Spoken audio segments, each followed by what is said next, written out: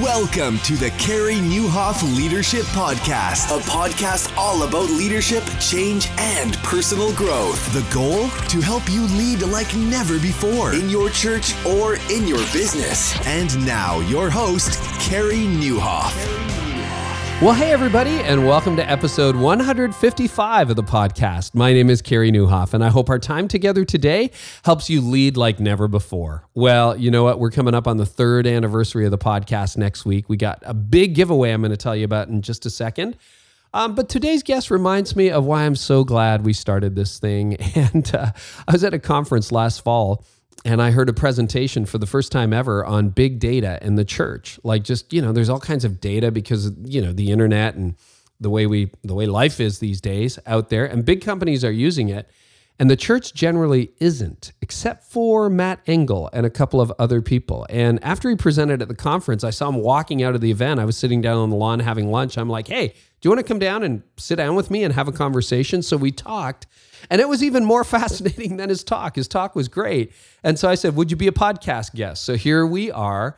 And I'm going to sit down and have this is going to blow your mind conversation about, number one, what big data is. Number two, how much data there is on you. It's going to get creepy. I'm warning you. Okay. Some of you are going to delete yourself off the internet and go move to a mountain.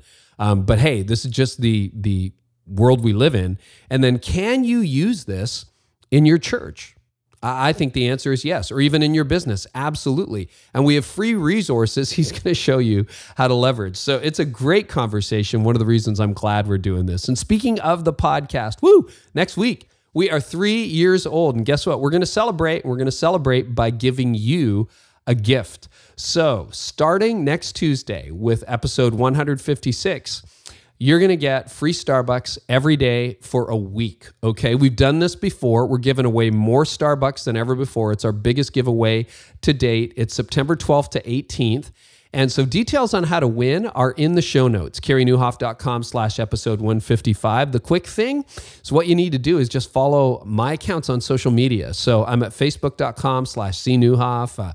I'm the same on Twitter, cnieuwhof. On Instagram, it's my full name, Carey Nieuwhof. All the links are in the show notes. Follow now and turn on notifications so by the time next Tuesday rolls around, you can get some free Starbucks. How does that sound? We're going to do it at random times of the day, random platforms, those 3 platforms.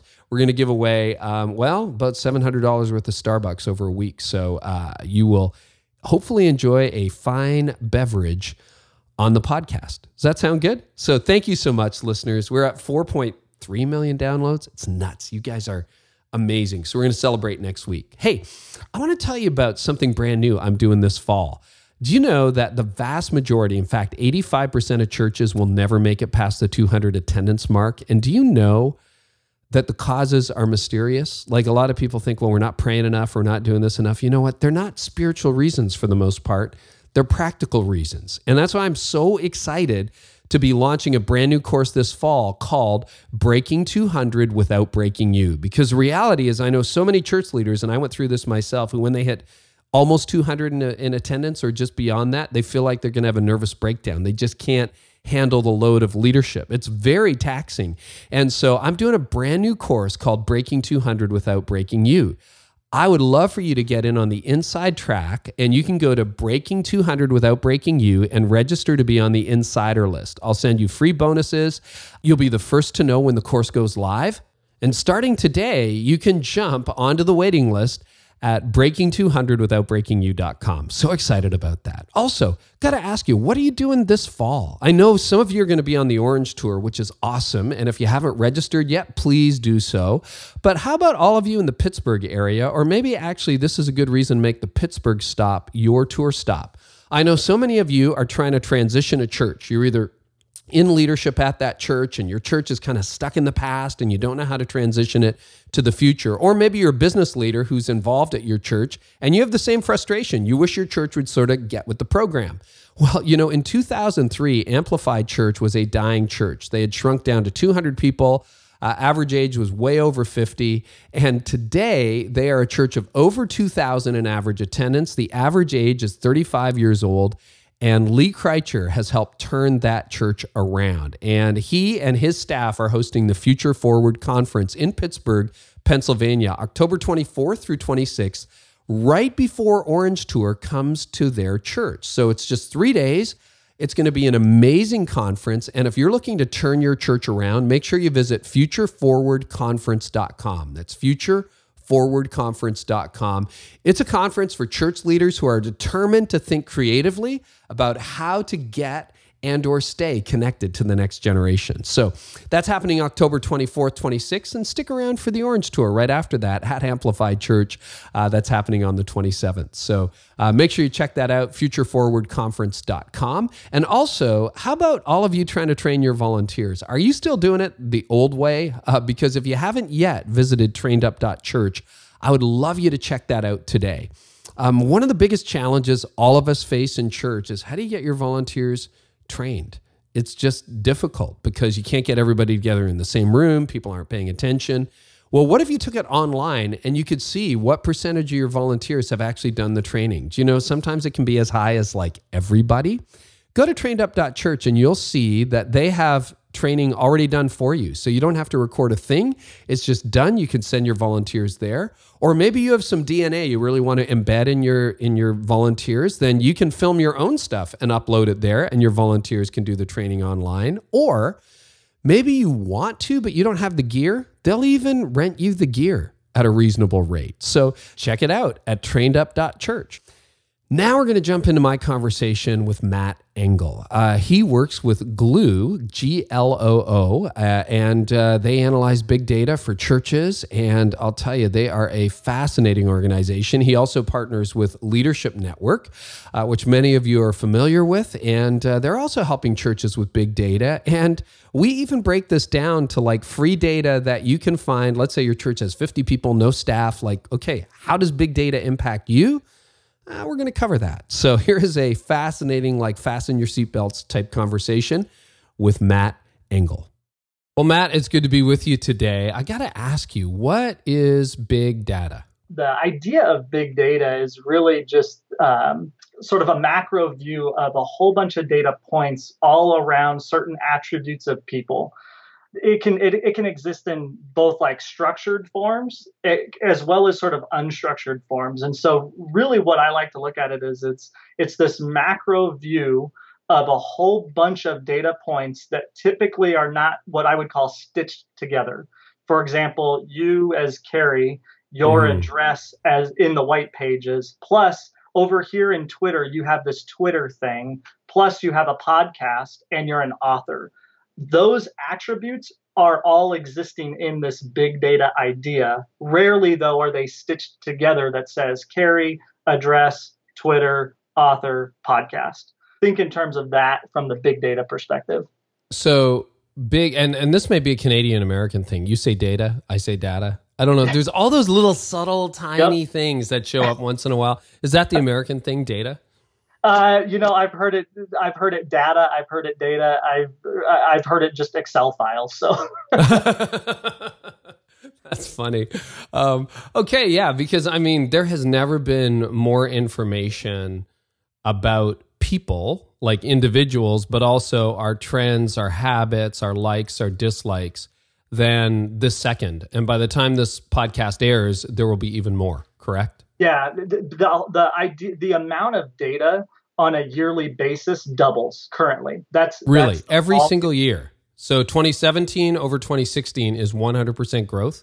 Exactly, and so it's the idea of big data is bringing to bear way more patterns that we never knew existed, and so that doubling rate means that there's a lot of learning that's evolving right now within ministry.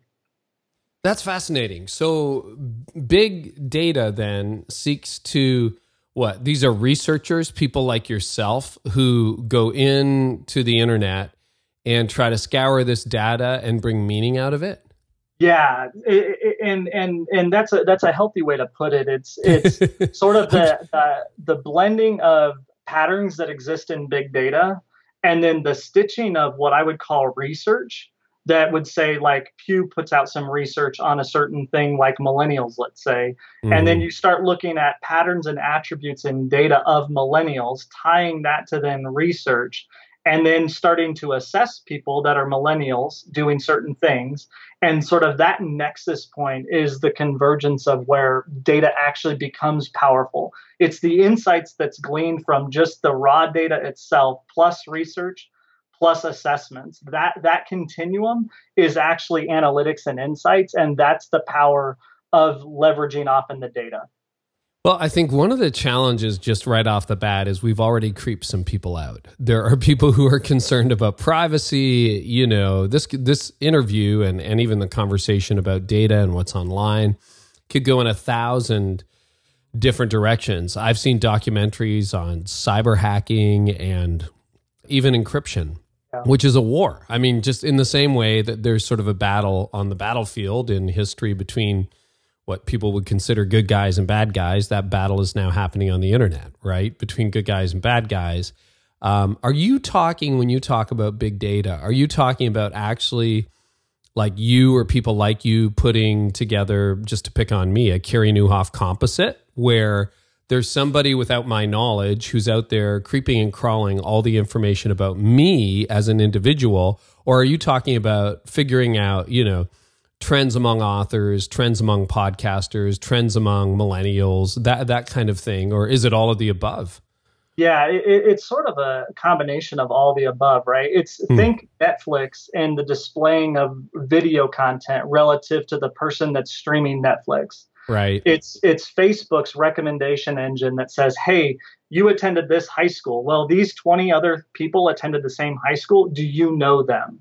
It's Google knowing that when you type in something like, I would like to locate dentist office near me, well, it's going to pull up a map near you. So there is it's sort of that combination of all of them.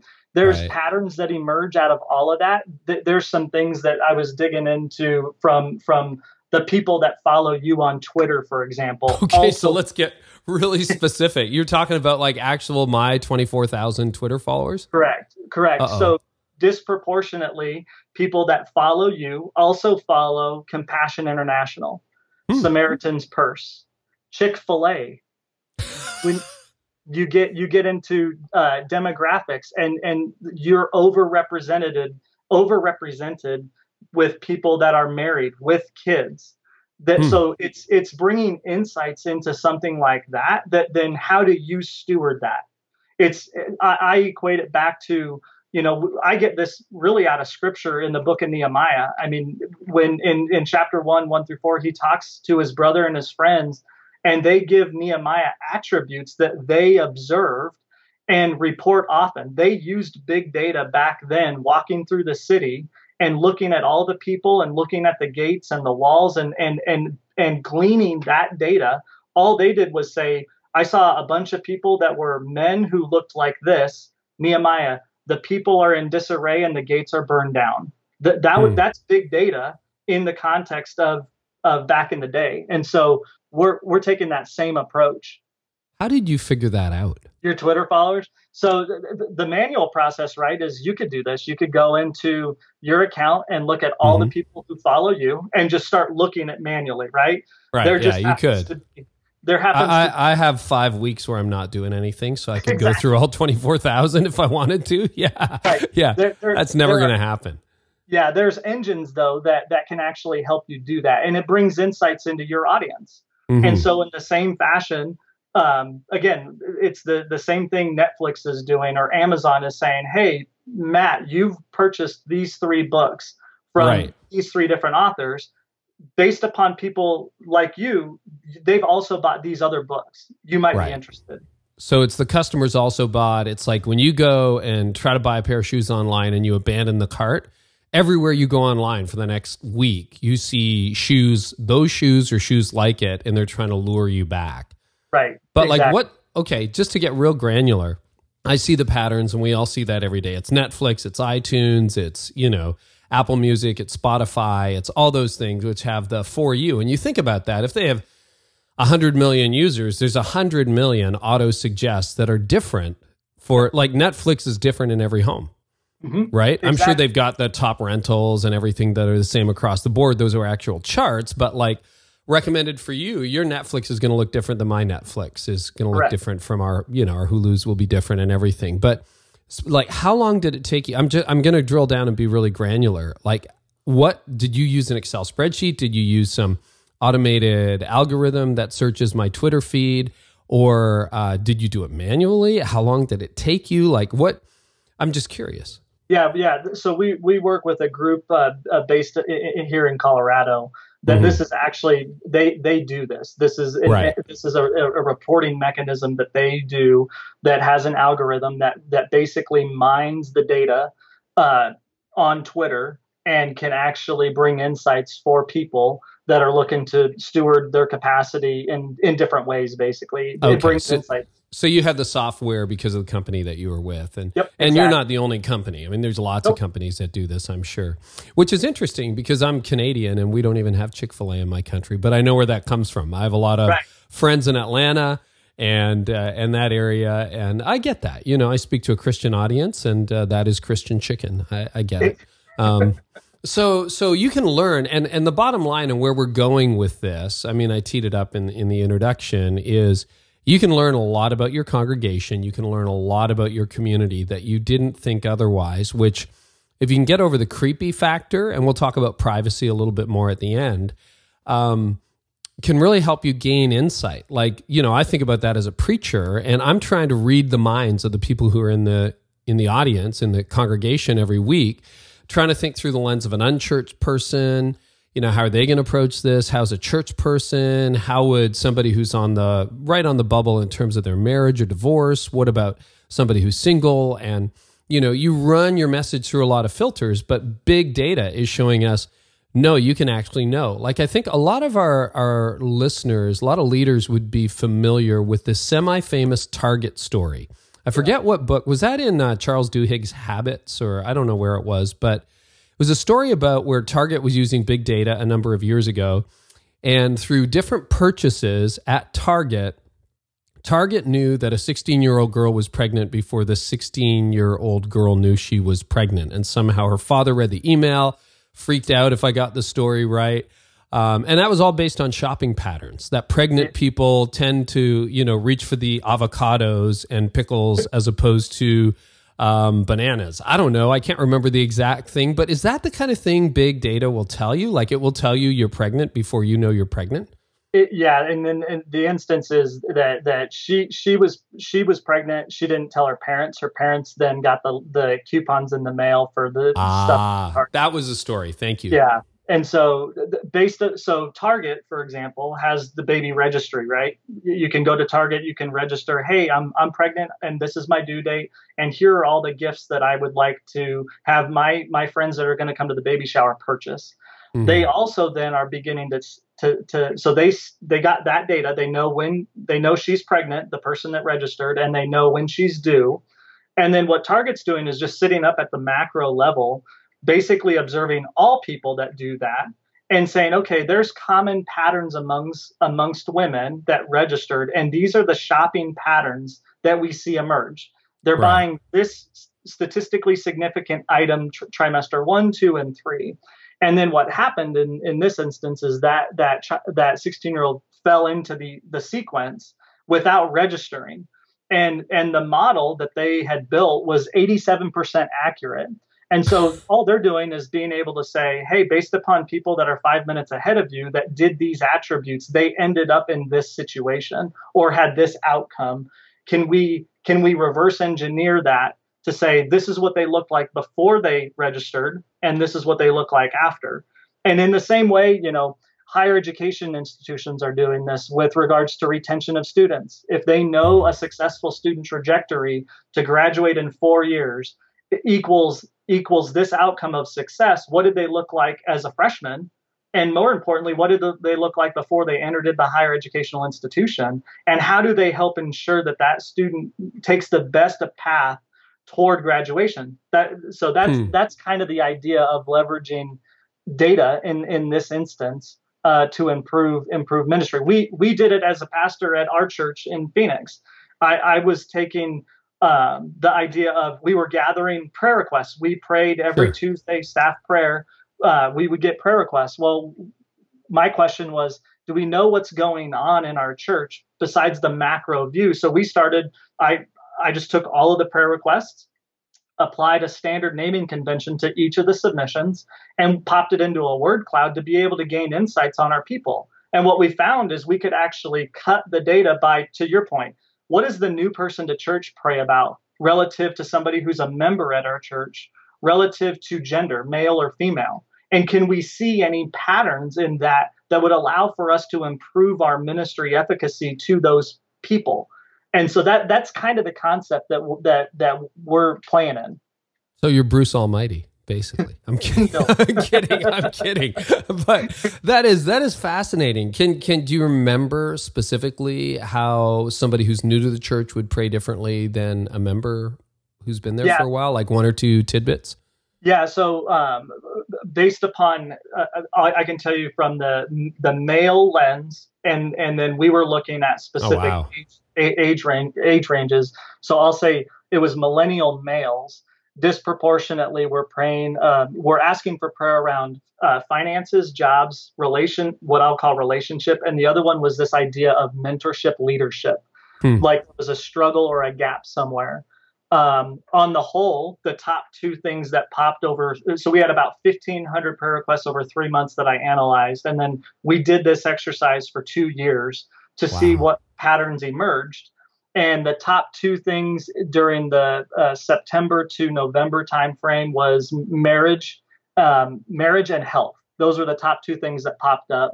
And then we were looking at, it wasn't contingent upon, I held the sermon series variables, I held all that constant.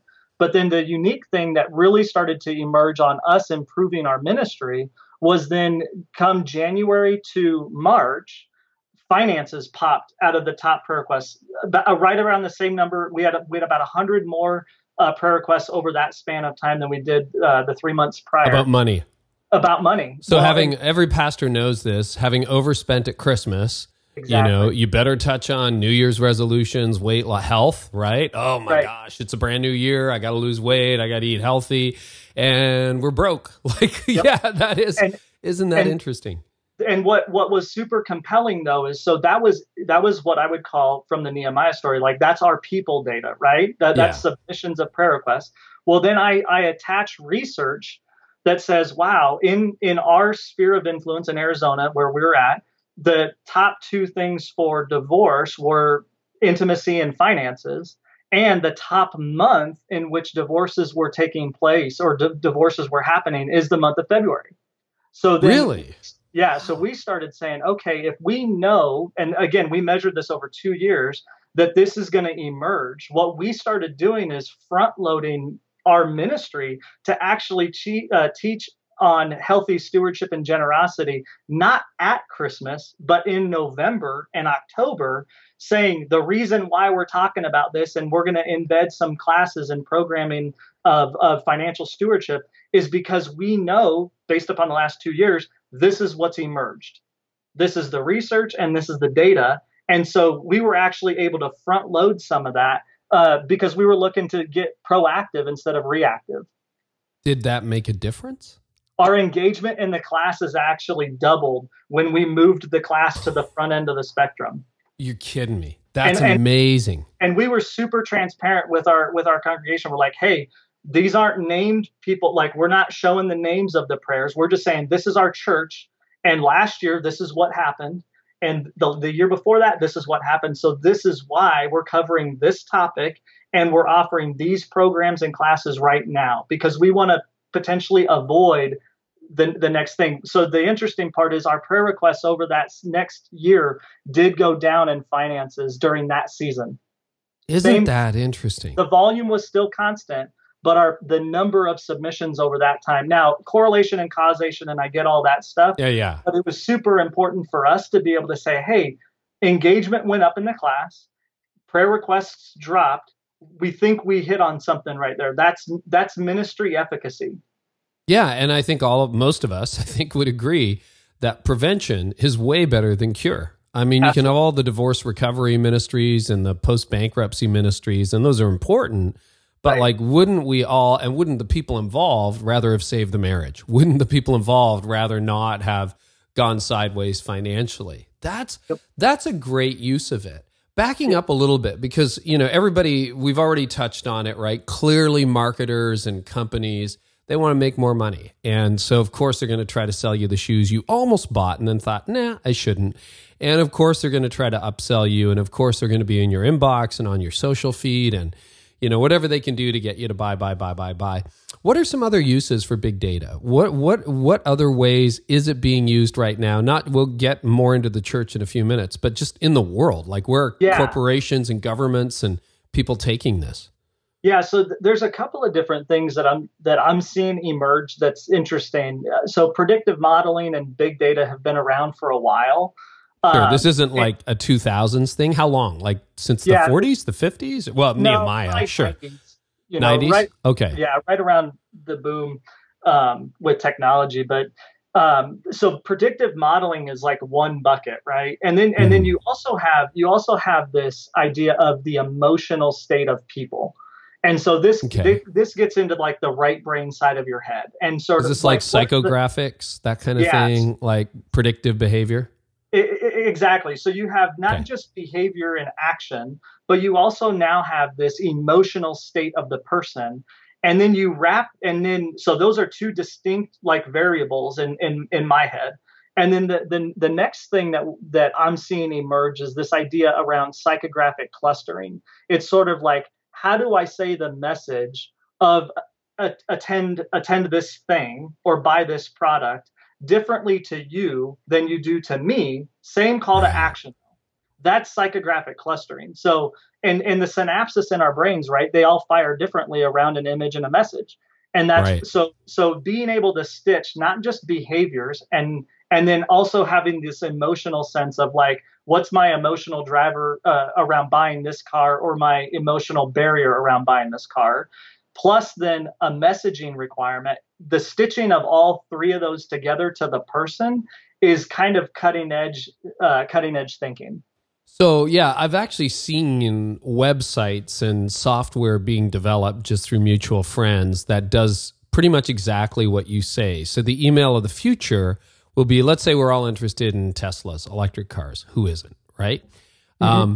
But your trigger may be the environment. My trigger may be it's cool, and somebody else's trigger may be it's quiet. All right. Exactly. So no gas engine, the environment, and style. What predictive software would do based on all that information are patterns, the clicks we've done on previous emails. And I know this is creepy. It's creeping a lot of people out, but you would get a different ad that would say, save the planet. Mine might say, your friends will envy you. And somebody else's would say, finally, no more noise. Exactly. All designed to get you to click and buy a Tesla, right? Yep. That's exactly. That's interesting. I mean, wouldn't that be great if you could just, as a preacher, I'm just thinking out loud, if everyone had a little translator and we pray the Holy Spirit does this. And I know we need a good theology around this stuff. And sometimes technology grows faster than theology. But I mean, that's sort of the preacher's prayer every morning. It's like, I'm going to say something, but I really hope the Holy Spirit interprets it in, 1,000 different brains. And I swear, I mean, every preacher would have this where you would say, somebody says, hey, remember when you said, and I can't tell you the number of times I'm like, I don't think I said that, but I'm not going to correct them. Yeah. Like, that's what they heard, and that's probably what they needed to hear. Yeah. But yeah, that is a little creepy, and it bends my brain, even as, tech up to date as I am. It freaks me out a little bit. What is people's reaction? I mean, I imagine there's all kinds of strong emotions right now among leaders and listeners. Like, how do people react to this? Because this isn't the future. This is happening right now. Right? This is happening now. There's really sort of like three options that you have within this concept. It's like the acknowledgement of the reality that we're in. Right. The fact that, nope, I don't subscribe to it at all. This is way out of bounds. And then sort of the middle group that's just kind of like, I'm looking for efficiencies on purchasing a book.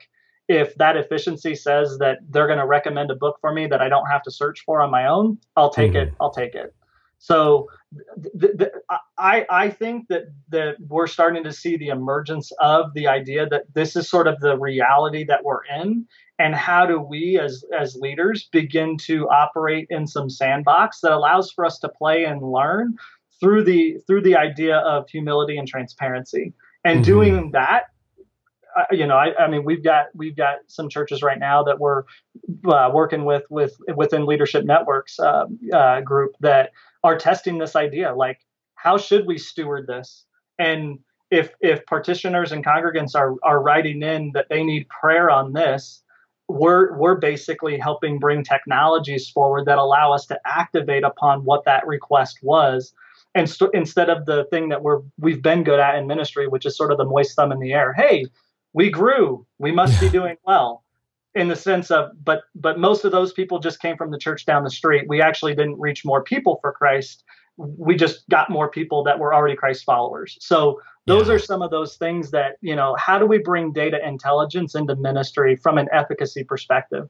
That's the big idea. And we should just acknowledge the realities that we're still in this together and trying to figure it out. Can you use this beyond your congregation as well? So let's assume, okay, you've got data, you're analyzing prayer requests and profiles, everyone's got a database, and you can go through there, see how many teachers there are, how many firefighters there might be, how many stay-at-home parents, the whole deal, how many children under the age of 10 you've got in your church, and you can make some analyses based on that. And we've all done that, even if you're eyeballing lists in Excel. I mean, Everybody does that to some extent.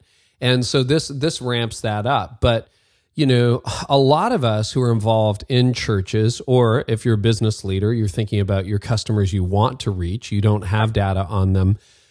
You can't really reach anybody you don't understand. Do you know what I mean? If I don't understand the mind of the 30-year-old male who never goes to church and wakes up Sunday morning hungover or perfectly sober and fine and thinking, I'm going to go to the beach, or, we're going to hang out as a family. If I don't understand that person, my likelihood of reaching him is small. Exactly. So what kind of data exists on our communities that church leaders can tap into to get a better psychographic of the people that God has placed around them that theoretically we all want to reach? Right. Yeah, that's a super good way to put it, because I look at it as, if each church and each organization that's helping people just took care of the 2 miles around their little sphere of influence, imagine the impact that we could have, right? And and it comes back to, it's your question. What we're doing is basically bringing those insights forward in this arena. It's largely been held in sort of the top companies and CEOs that, have the capital to be able to do that. Right. So billion-dollar companies have done it historically, but the cost of entry, you're saying, has dropped significantly? It has, just because of the advancements in technology. And so now we're able to bring sort of that data platform idea to all. And it's really wrapped in the idea of, hey, if you have some information that says, hey, all of these people are now bankrupt. Right. Well, if you can understand the patterns that emerged out of all of those people that had to file bankruptcy, and understand that pattern of what led them to that, can we actually steward people that are beginning to look a lot like those people and actually help shepherd them toward financial thriving instead of the outcome of bankruptcy? Same thing in marriage and divorce. Like, if people, there's some research out that, it's sort of the idea of cluelessness is more of the thing around divorce. It's not necessarily the biggies of abuse and some of those other things. Right. Well, if it's just cluelessness, that doesn't mean, it really means that they're doing things that they don't know actually are leading towards something. In other words, they don't even understand they're heading down the road to divorce. Agreed. They can't see that 6 months down the road they're going to be splitting up assets and arguing over custody. Gotcha. Right. And it's sort of the thing that we get this all the time. It's like in our small group, right? I mean, I had friends that I knew deeply that came to me and they're like, hey, we just can't make this work. And it's like, man, woulda, coulda, shoulda. If I would have known this 6 months ago, I would have had a completely different conversation. And we do that in ministry all the time. It's like, even if you care about somebody else, just caring about somebody, it's like, man, if I would have known this nurse at my hospital was struggling in this, would I have done anything differently 6 months ago to see if I could help? Or friends we've lost to suicide, or other things like that. I get that. Okay. So let's assume, and Matt, if I'm wrong, just correct me, but let's assume larger churches of 1, 2, 3,000 people, they can afford consultants, they can afford, and beyond that, tens of thousands, mega churches, giga churches, they can afford, a consultant, they can afford to bring somebody in and spend $5,000 on data. But let's shrink this way down. And maybe the answer is no, there's nothing out there. But you're a church of 150 people. You have a $300,000 budget. You're not bringing in a consultant anytime soon. And you haven't exactly got NASA or Silicon Valley sitting in the pews of your church.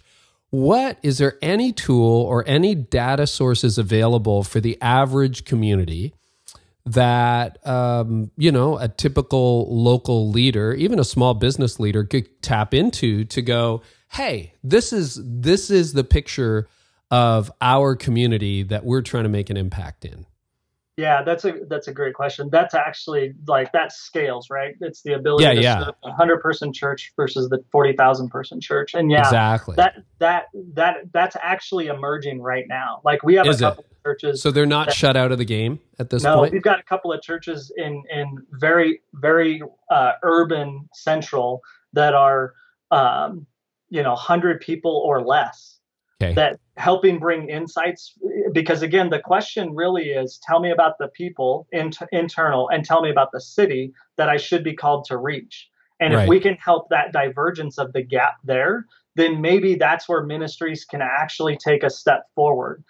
That level of insight is super compelling and powerful because we're now identifying the right people with the right message at the right time relative to us serving them, instead of doing the same thing over and over, expecting a different result. I mean, over the last 30 years, we've seen a decline in religious preferences. Right now, the latest research that I saw is 36% of Americans have no religious preference at all. They're checking the box nones. In 1972, it was 5%.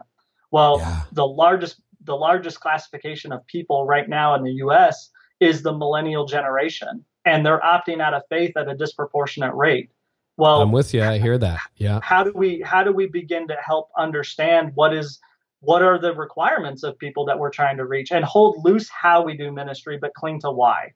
We want people to meet, know, and follow Jesus, but how we actually deploy ministry is relative to the end person that we want to serve, not our personal preferences.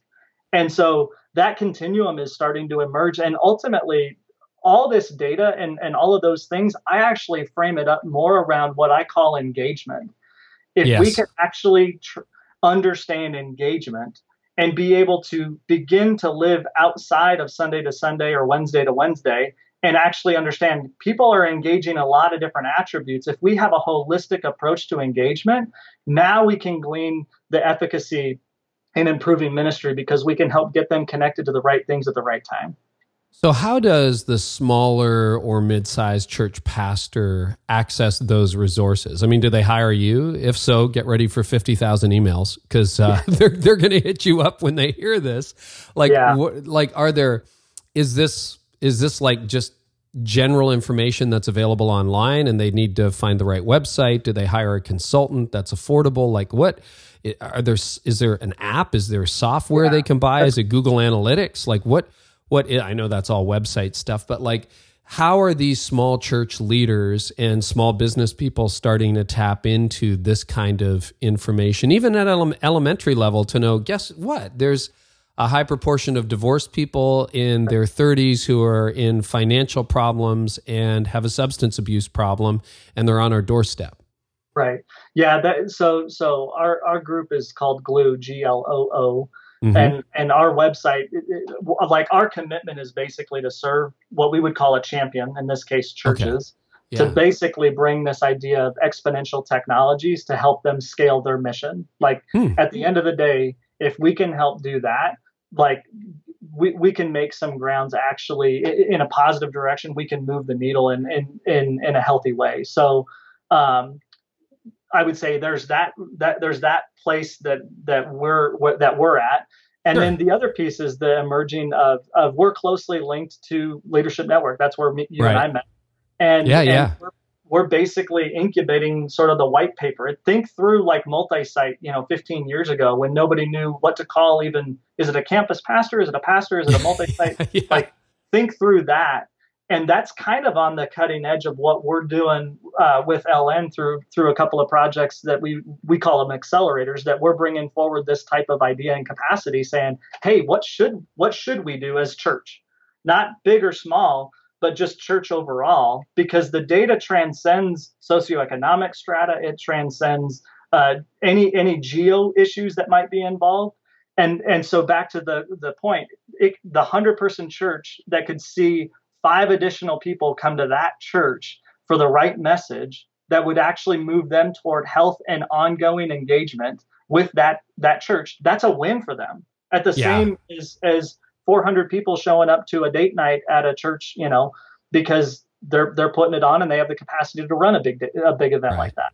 So right now, access is through brokers like yourself or Leadership Network. And we'll put all those links in the show notes, by the way, so you guys can check that out. And I'll give the exact link at the end of this podcast. So, but probably and the Leadership Network's amazing. I mean, we met at the Leadership Network event in Birmingham at Church of the Highlands last year where we had lunch. And that's where I first got tipped into the fact that we're using this kind of information in the church today. So that's sort of the level it's at. And I'm glad to know that I'm sure there are some smaller churches and mid-size and large churches that would want to get in touch, which is great.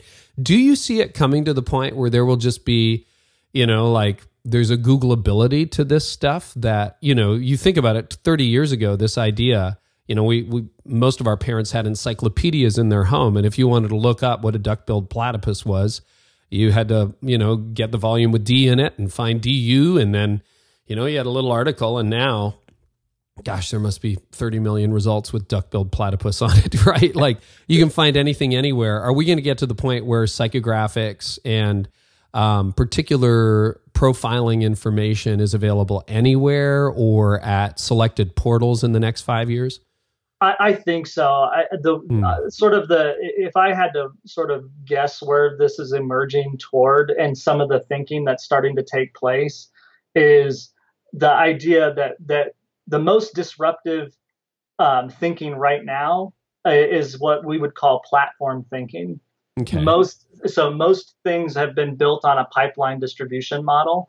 Think Uber to the taxi cab company. Think YouTube to network television. Right. Think Airbnb to hotels. Right. Those types of platforms are disrupting the pipeline economies that we've been accustomed to, and a lot of that is driven often sort of data intelligence. And I think that we're going to see this emergence of platform thinking and ministry to actually unlock what wants to happen in the church.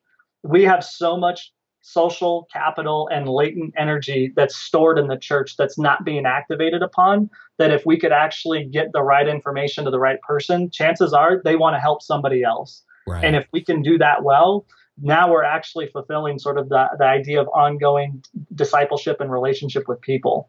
The thing that I think we're starting to see is this technology has been largely disintermediating relationship. And one of the things that I've heard in the past, information plus application equals transformation. And really, that's not the right sequence. It's actually information plus application times relationship equals transformation.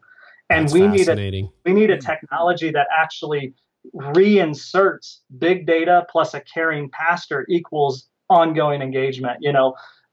Good content without a person doesn't equal mentorship. But imagine if you insert a person into that equation, how can we begin to reconcile technology in support of relationship, not disintermediating it from it, all powered by leveraging a good, what I would call know and match. The better, Carey, you know me, you're already matching me in your head with something. How do we move that to a catalytic event in which now my ongoing growth happens because you knew me and you matched me with something well? That's really interesting. And again, that gets us into a field where we talk about the use of technology for good or for bad. And clearly this much information can be misused as easily or even more easily than it's used well. Do you worry about technology outpacing our ability to use it? You hear the old line that the problem with technology is we are its parent, but it's also our child. There's a raging debate in AI and singularity about whether or not we even know how to use this or where it's going, and we're creating things that we haven't fully, it's the old Frankenstein story, really. Yeah. It's what it is. We develop a monster that ends up doing something we entirely didn't design it to do. Do you think that's a real danger here with this information? Yeah, I look at it as sort of operating from the idea of abundance of people and doing good. I get that there's disruptive scarcity models and people can move into that mindset. But so far, the whole idea of going down to people in and of themselves do have a desire to do good for somebody else. And so if we can just help wrap the right technology architecture around that has what I would call, to your question, good governance, I think that's the thing that we need to land the plane on. And then just sort of have an open-handed posture that says, my spiritual formation isn't contingent upon my local church. My spiritual formation is engagement with a variety of different things that interoperate within that concept. And so governance around all of that interoperability is really important. And so that's where I would say, am I worried about it? No, because I would be just as worried about somebody that comes to, like, if I go to my lead pastor and say, hey, I'm struggling with pornography, are they going to use that maliciously against me? I would hope not. But in the same context of being, of having that type of capacity known for people, I just, my small group leader saying, hey, I'm really struggling. My wife and I are fighting. Like, I'm not sure what to do, could be misused in the same capacity as that person knowing a little bit more about me, going, hey, we might all want to do a marriage thing here over the next 4 weeks. We're going to read this book. So yeah, and I'm with you on that. I mean, I think there is an inevitability to the age we live in that this is happening, and Amazon is using it, and Uber's using it, and every marketer under the planet and anybody with dollars in business is using it, and the church can ignore it. And sometimes the church is a little bit late to the party on this stuff, right? Like we're the ones who are more conservative, even honestly, churches that would be known as progressive in terms of the changes they've made. This is probably still breaking new ground. My personal theology of technology is theology isn't good or evil. It just reveals and amplifies what's already there. Right. Like you think of podcasting. You can download a lot of podcasts that, frankly, you would never play for your children, probably are not going to help you, and probably are not adding a lot of good to the world. It's like Facebook can be used for good or evil. Email can be used to abuse people or can be used to build people up. And, text messaging. You can encourage people with it, or you could break up relationships and, insult people with it and harm people with it. Texting is just a forum for human communication. And I would think that this would be in the same category as well, that if this helps more people keep their families together, get closer to Christ, help us reach more people, make an impact on the community. I tend to agree with you. Why not use it? Yeah, and the interesting part even in that is, you have churches and other organizations that have Facebook accounts, that have Twitter accounts, that have Instagram accounts, that have all of this stuff that other companies are leveraging often, because now anybody who follows Carey on Twitter now is attached to Carey. And so in instances that they want to sell more product, well, look at all of these people that are doing these attributes because of Carey. The churches are doing the same thing and sort of feeding the beast. And so now it's an opportunity to say, well, how can we actually advance the kingdom from a ministry perspective, leveraging similar capabilities and capacities? Because it's not transformational money that's the problem. It's actually just unlocking capacity that sits latent in the pew. And if we can do that well, ministries will improve. Yeah. You gave us some really good examples about how your church in Phoenix was using prayer data to even change the timing of series and prevent problems, both relationship problems and money problems. Any other examples come to mind of how churches in this experimental sort of beta age are using big data to forward ministry? Yeah, and again, I talk of data as sort of that engagement opportunity, right? Is how do we increase gap engagement? And so, one of the things that I think we're starting to emerge is this idea of how how do we better steward our capacity of just serving the people that we have by asking questions? It's odd to me that for a long time we rarely ask questions about things that we're doing, and then when we do, we somehow like take offense to it. It's like nothing's good or bad. Let's just acknowledge what's taking place. So in sort of this developing a culture of being just data informed, like I've been accused of being data driven, and I actually am not. I'm just data informed. I allow God and intuition to be present at the table. But I'm also going to acknowledge the reality that just because I talked to 5 people that said I did a great sermon doesn't mean that the 1,000 people that were attending the church really liked it. And so being able to actually develop an idea of responsiveness and engaging with our congregation and asking the question, hey, how was this? Good, bad, or indifferent, on a score. And then would you bring a friend? Those 2 basic questions actually allowed for us to pivot ministry. And once we didn't keep it locked in internal either. Like we shoved the results back out to the congregation so that they could see, 1, hey, we take your opinions and your feedback seriously. And 2, we're going to activate upon it. So that allows for, the 65-year-old person that was offended when we had a comedian on stage to the 30 person that's like, yes, I would bring, 80% of the millennials that attended this thing said they would bring a friend. That's a win. Like, and how do we begin to do that well? In acknowledging all the realities, we have to serve people, but we have to remember that there is an opportunity for us to increase engagement by knowing our people well and matching them with something. So just to go back to something just before we leave it and then move on to a few other things. Obviously, people can check out Glue and what the Leadership Network is doing with you guys if they want to pursue that. People can definitely tap their database and maybe use it a little bit more. Most of us are on some kind of church database. There's way more information in there than we ever tap into other than, email addresses and phone numbers. But you got some information there. If somebody wanted, Google has Google Trends, for example, if you want to know what's trending. And most people don't even realize that Google has that. And are there other public databases if somebody wants to learn more about their city, their community, their county, their region? I used to back in the day when the internet was on dial-up, I would go and look at the government website and try. There's all kinds of information there about the people you're trying to reach and how many have kids and where they live and the socioeconomic status of every postal code or zip code. What is out there that would be easy that maybe church leaders are overlooking right now in terms of data that's available to them for free or a nominal cost that they could tap into today? Yeah, that's great. The big ones you named, and we do overlook them. It's like we're just afraid to go out and actually look at like census data. The census populates information of projected growth of the U.S.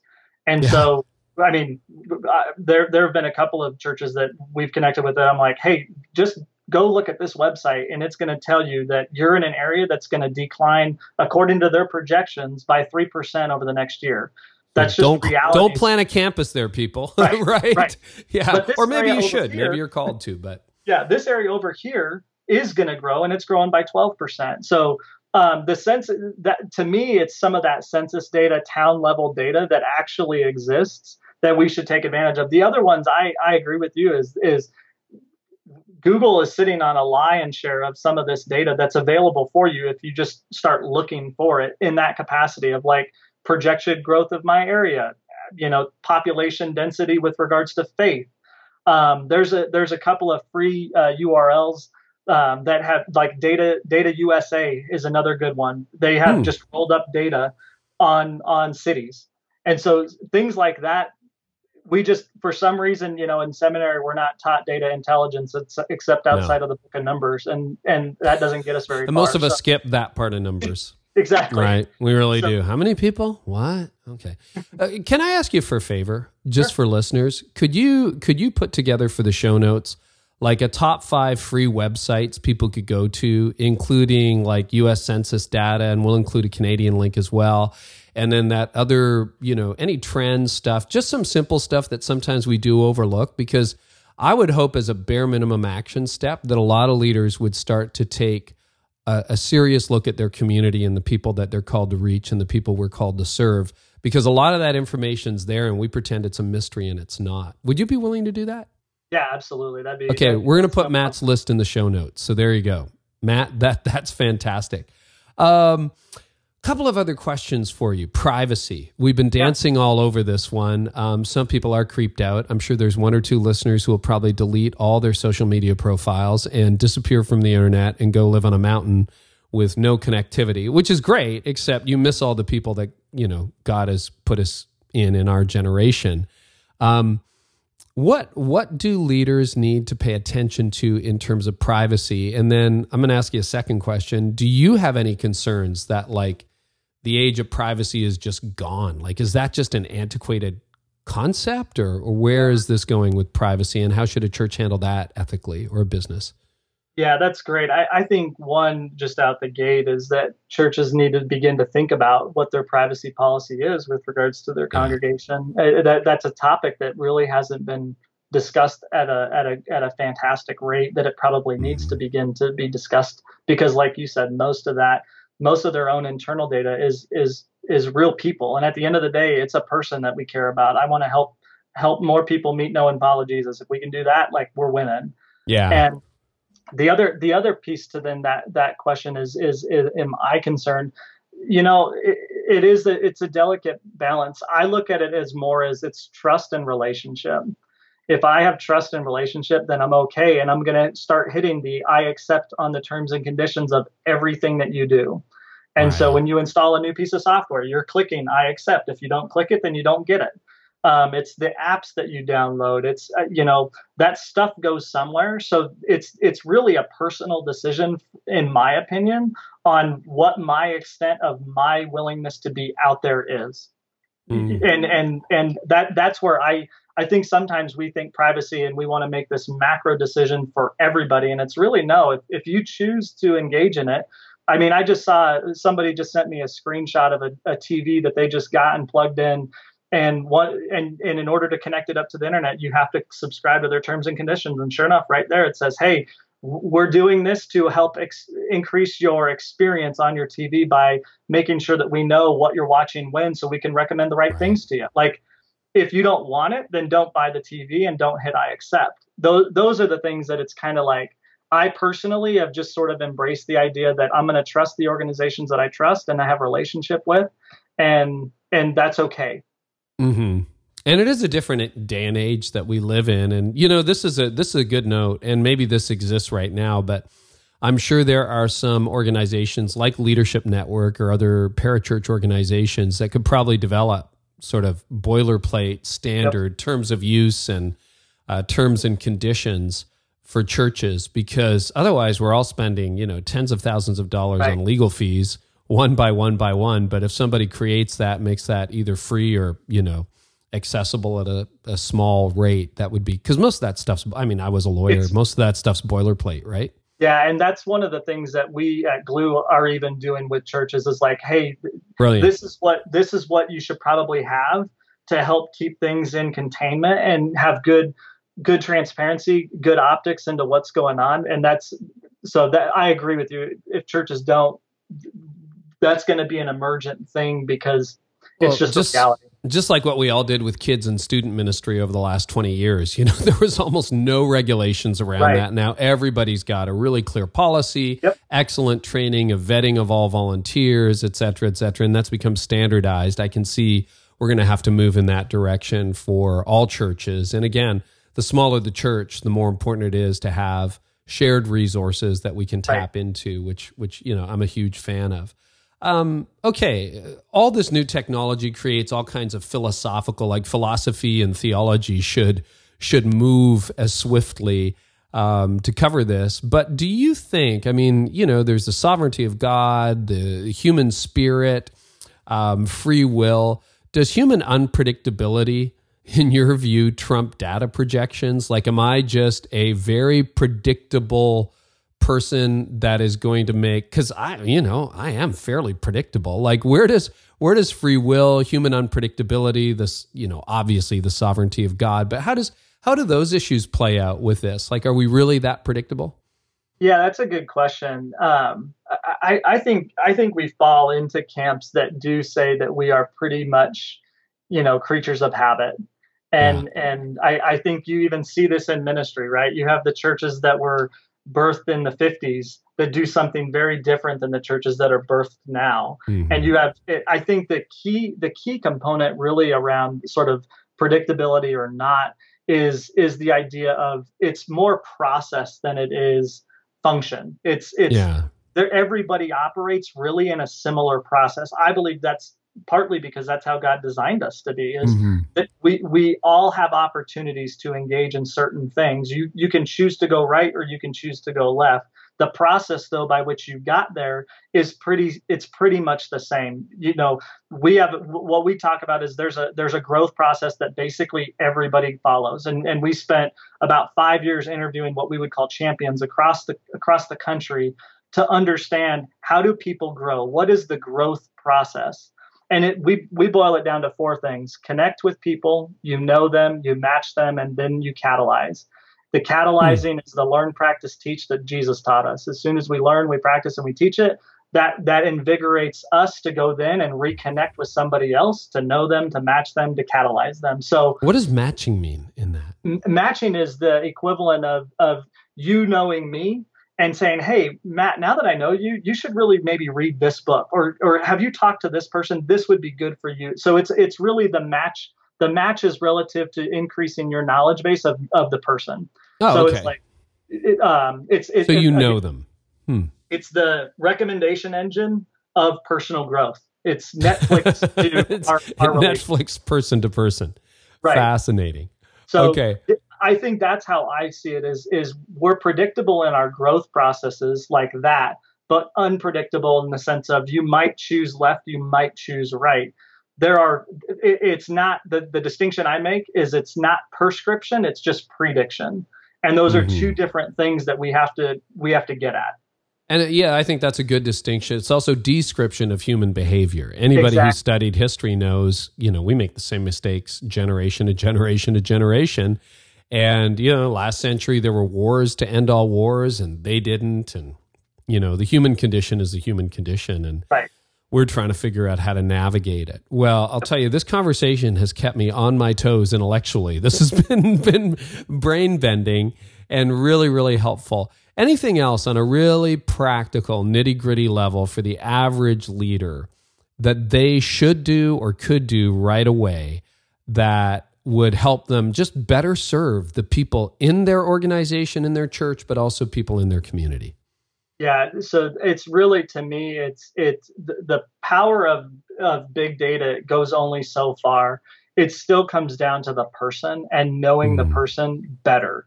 And that takes a posture of humility and asking questions, but also being able to make sure that you're not just consuming from your people, but you're giving value back. And so when we can start to show that value of, hey, I asked you these 3 things about this event that we did at our church here.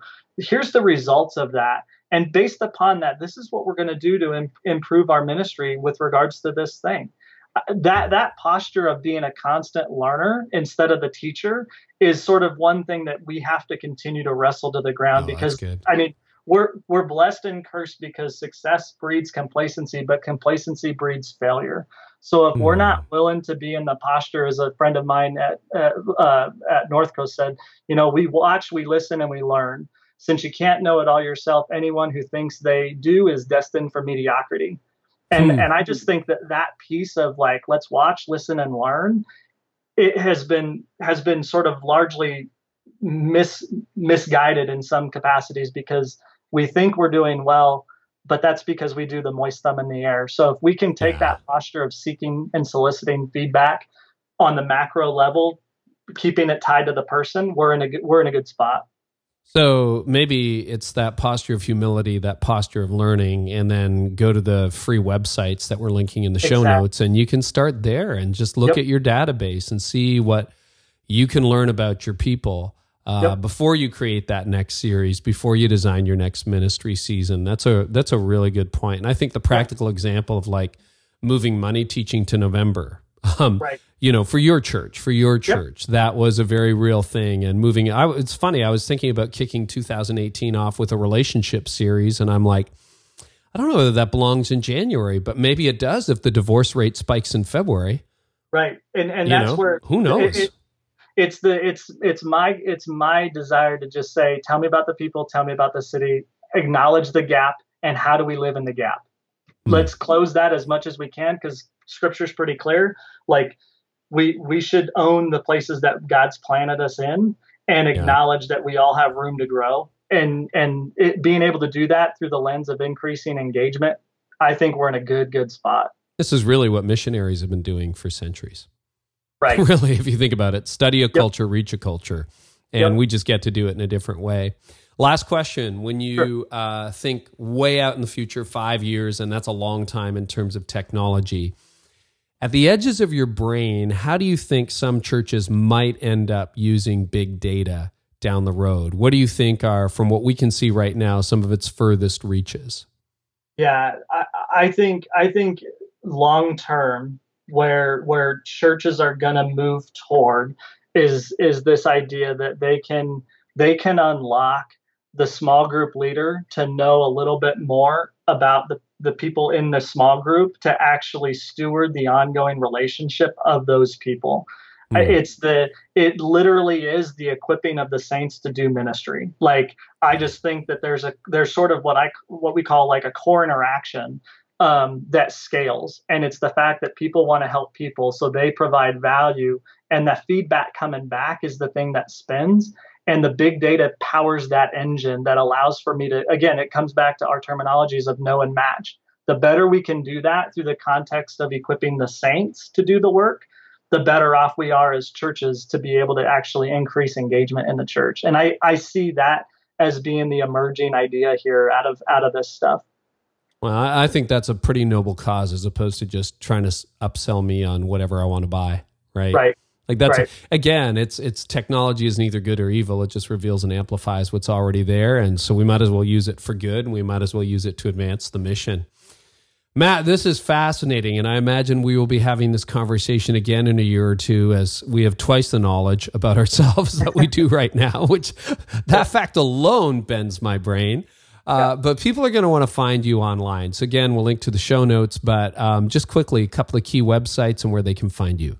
Yeah, so our website is gloo.us. And the other place I would say is going to be Leadership Network and their blogs, because they're on the front end of this with us in partnership. And then, Carey, I know that you're heads deep in this stuff too, so I would imagine you're going to be pushing stuff out. But yeah, our website's just gloo.us, and then the Leadership Network, leadnet.org. That sounds great. And Matt, thank you so much. This has been exciting, overwhelming, and kind of fun, actually. Yeah. Really fun. Thank you. Thank you, brother. I'll tell you, I totally had to stay strapped in for that conversation. I mean, does that not bend your mind? And I know some of you are you're literally going to like delete all your internet accounts. I get that. I mean, I feel like that way too. On the other hand, here we are. God made you born in this generation. And, we're alive. And what are you going to do? Because business is using this. Why don't we use it at the church? So if you go to the show notes, go to careynieuwhof.com/episode 155. We've got those links we talked about in the show, and there are some fascinating sites. And guess what? Fits your budget. It's free. So go to careynieuwhof.com/episode 155 for more on that and all the links that we talked about, including that top 5 list. And in the meantime, we're back next week with a conversation with Whit and Willie George. 30 years ago, Willie George founded Church on the Move, an innovative church that's making a big difference in Tulsa, Oklahoma. But like many leaders, it was like, okay, I'm not I got to pass this off. How am I going to do it? And so in August, he handed things over to his son, Whit. And I sat down with them literally 3 days after that transition took place and interviewed them both live on stage at Church on the Move as part of the Seeds Conference. Here's an excerpt from that conversation, which will be next week's podcast. If God's called you and he's going to put you in that position, then it's going to happen. And you can rest in that. Like, you don't have to make it happen. I like the way Ed Young used to say it, let the game come to you. Right. Just sit back Be faithful where you're at and let the game come to you. You don't have to try to drum it up or build a platform or build a following. If God's got his hand on you, it will happen. Yeah. Jesus said, I will build my church. Oh, that was an amazing conversation with some great principles and also some wonderful moments. So make sure if you're a subscriber, you get it for free next Tuesday. And thank you to our partners who brought this episode to you today for trainedup.church. Also, please check out futureforwardconference.com. And it is probably worth flying to Pittsburgh for. And you can stick around for the Orange Tour right after as well. And make sure you're first to find out about the new Breaking 200 Without Breaking You course I'm offering this fall. Go to breaking200withoutbreakingyou.com. And next Tuesday, we are back with the 3rd anniversary giveaway. Yep, free coffee for a week. How does that sound? Starbucks is going to be awesome. Also, because you listen to the end, I know you are very special people. There's another prize pack that I won't tell you about until next Tuesday. It's going to be a lot of fun. Okay, so if you subscribe, you get that all next Tuesday. Thank you so much for listening. Thanks for sharing. Thanks for being so kind. And I really do hope that today's episode has helped you lead like never before. We'll see you next Tuesday. You've been listening to the Carey Nieuwhof Leadership Podcast. Join us next time for more insights on leadership, change, and personal growth to help you lead like never before.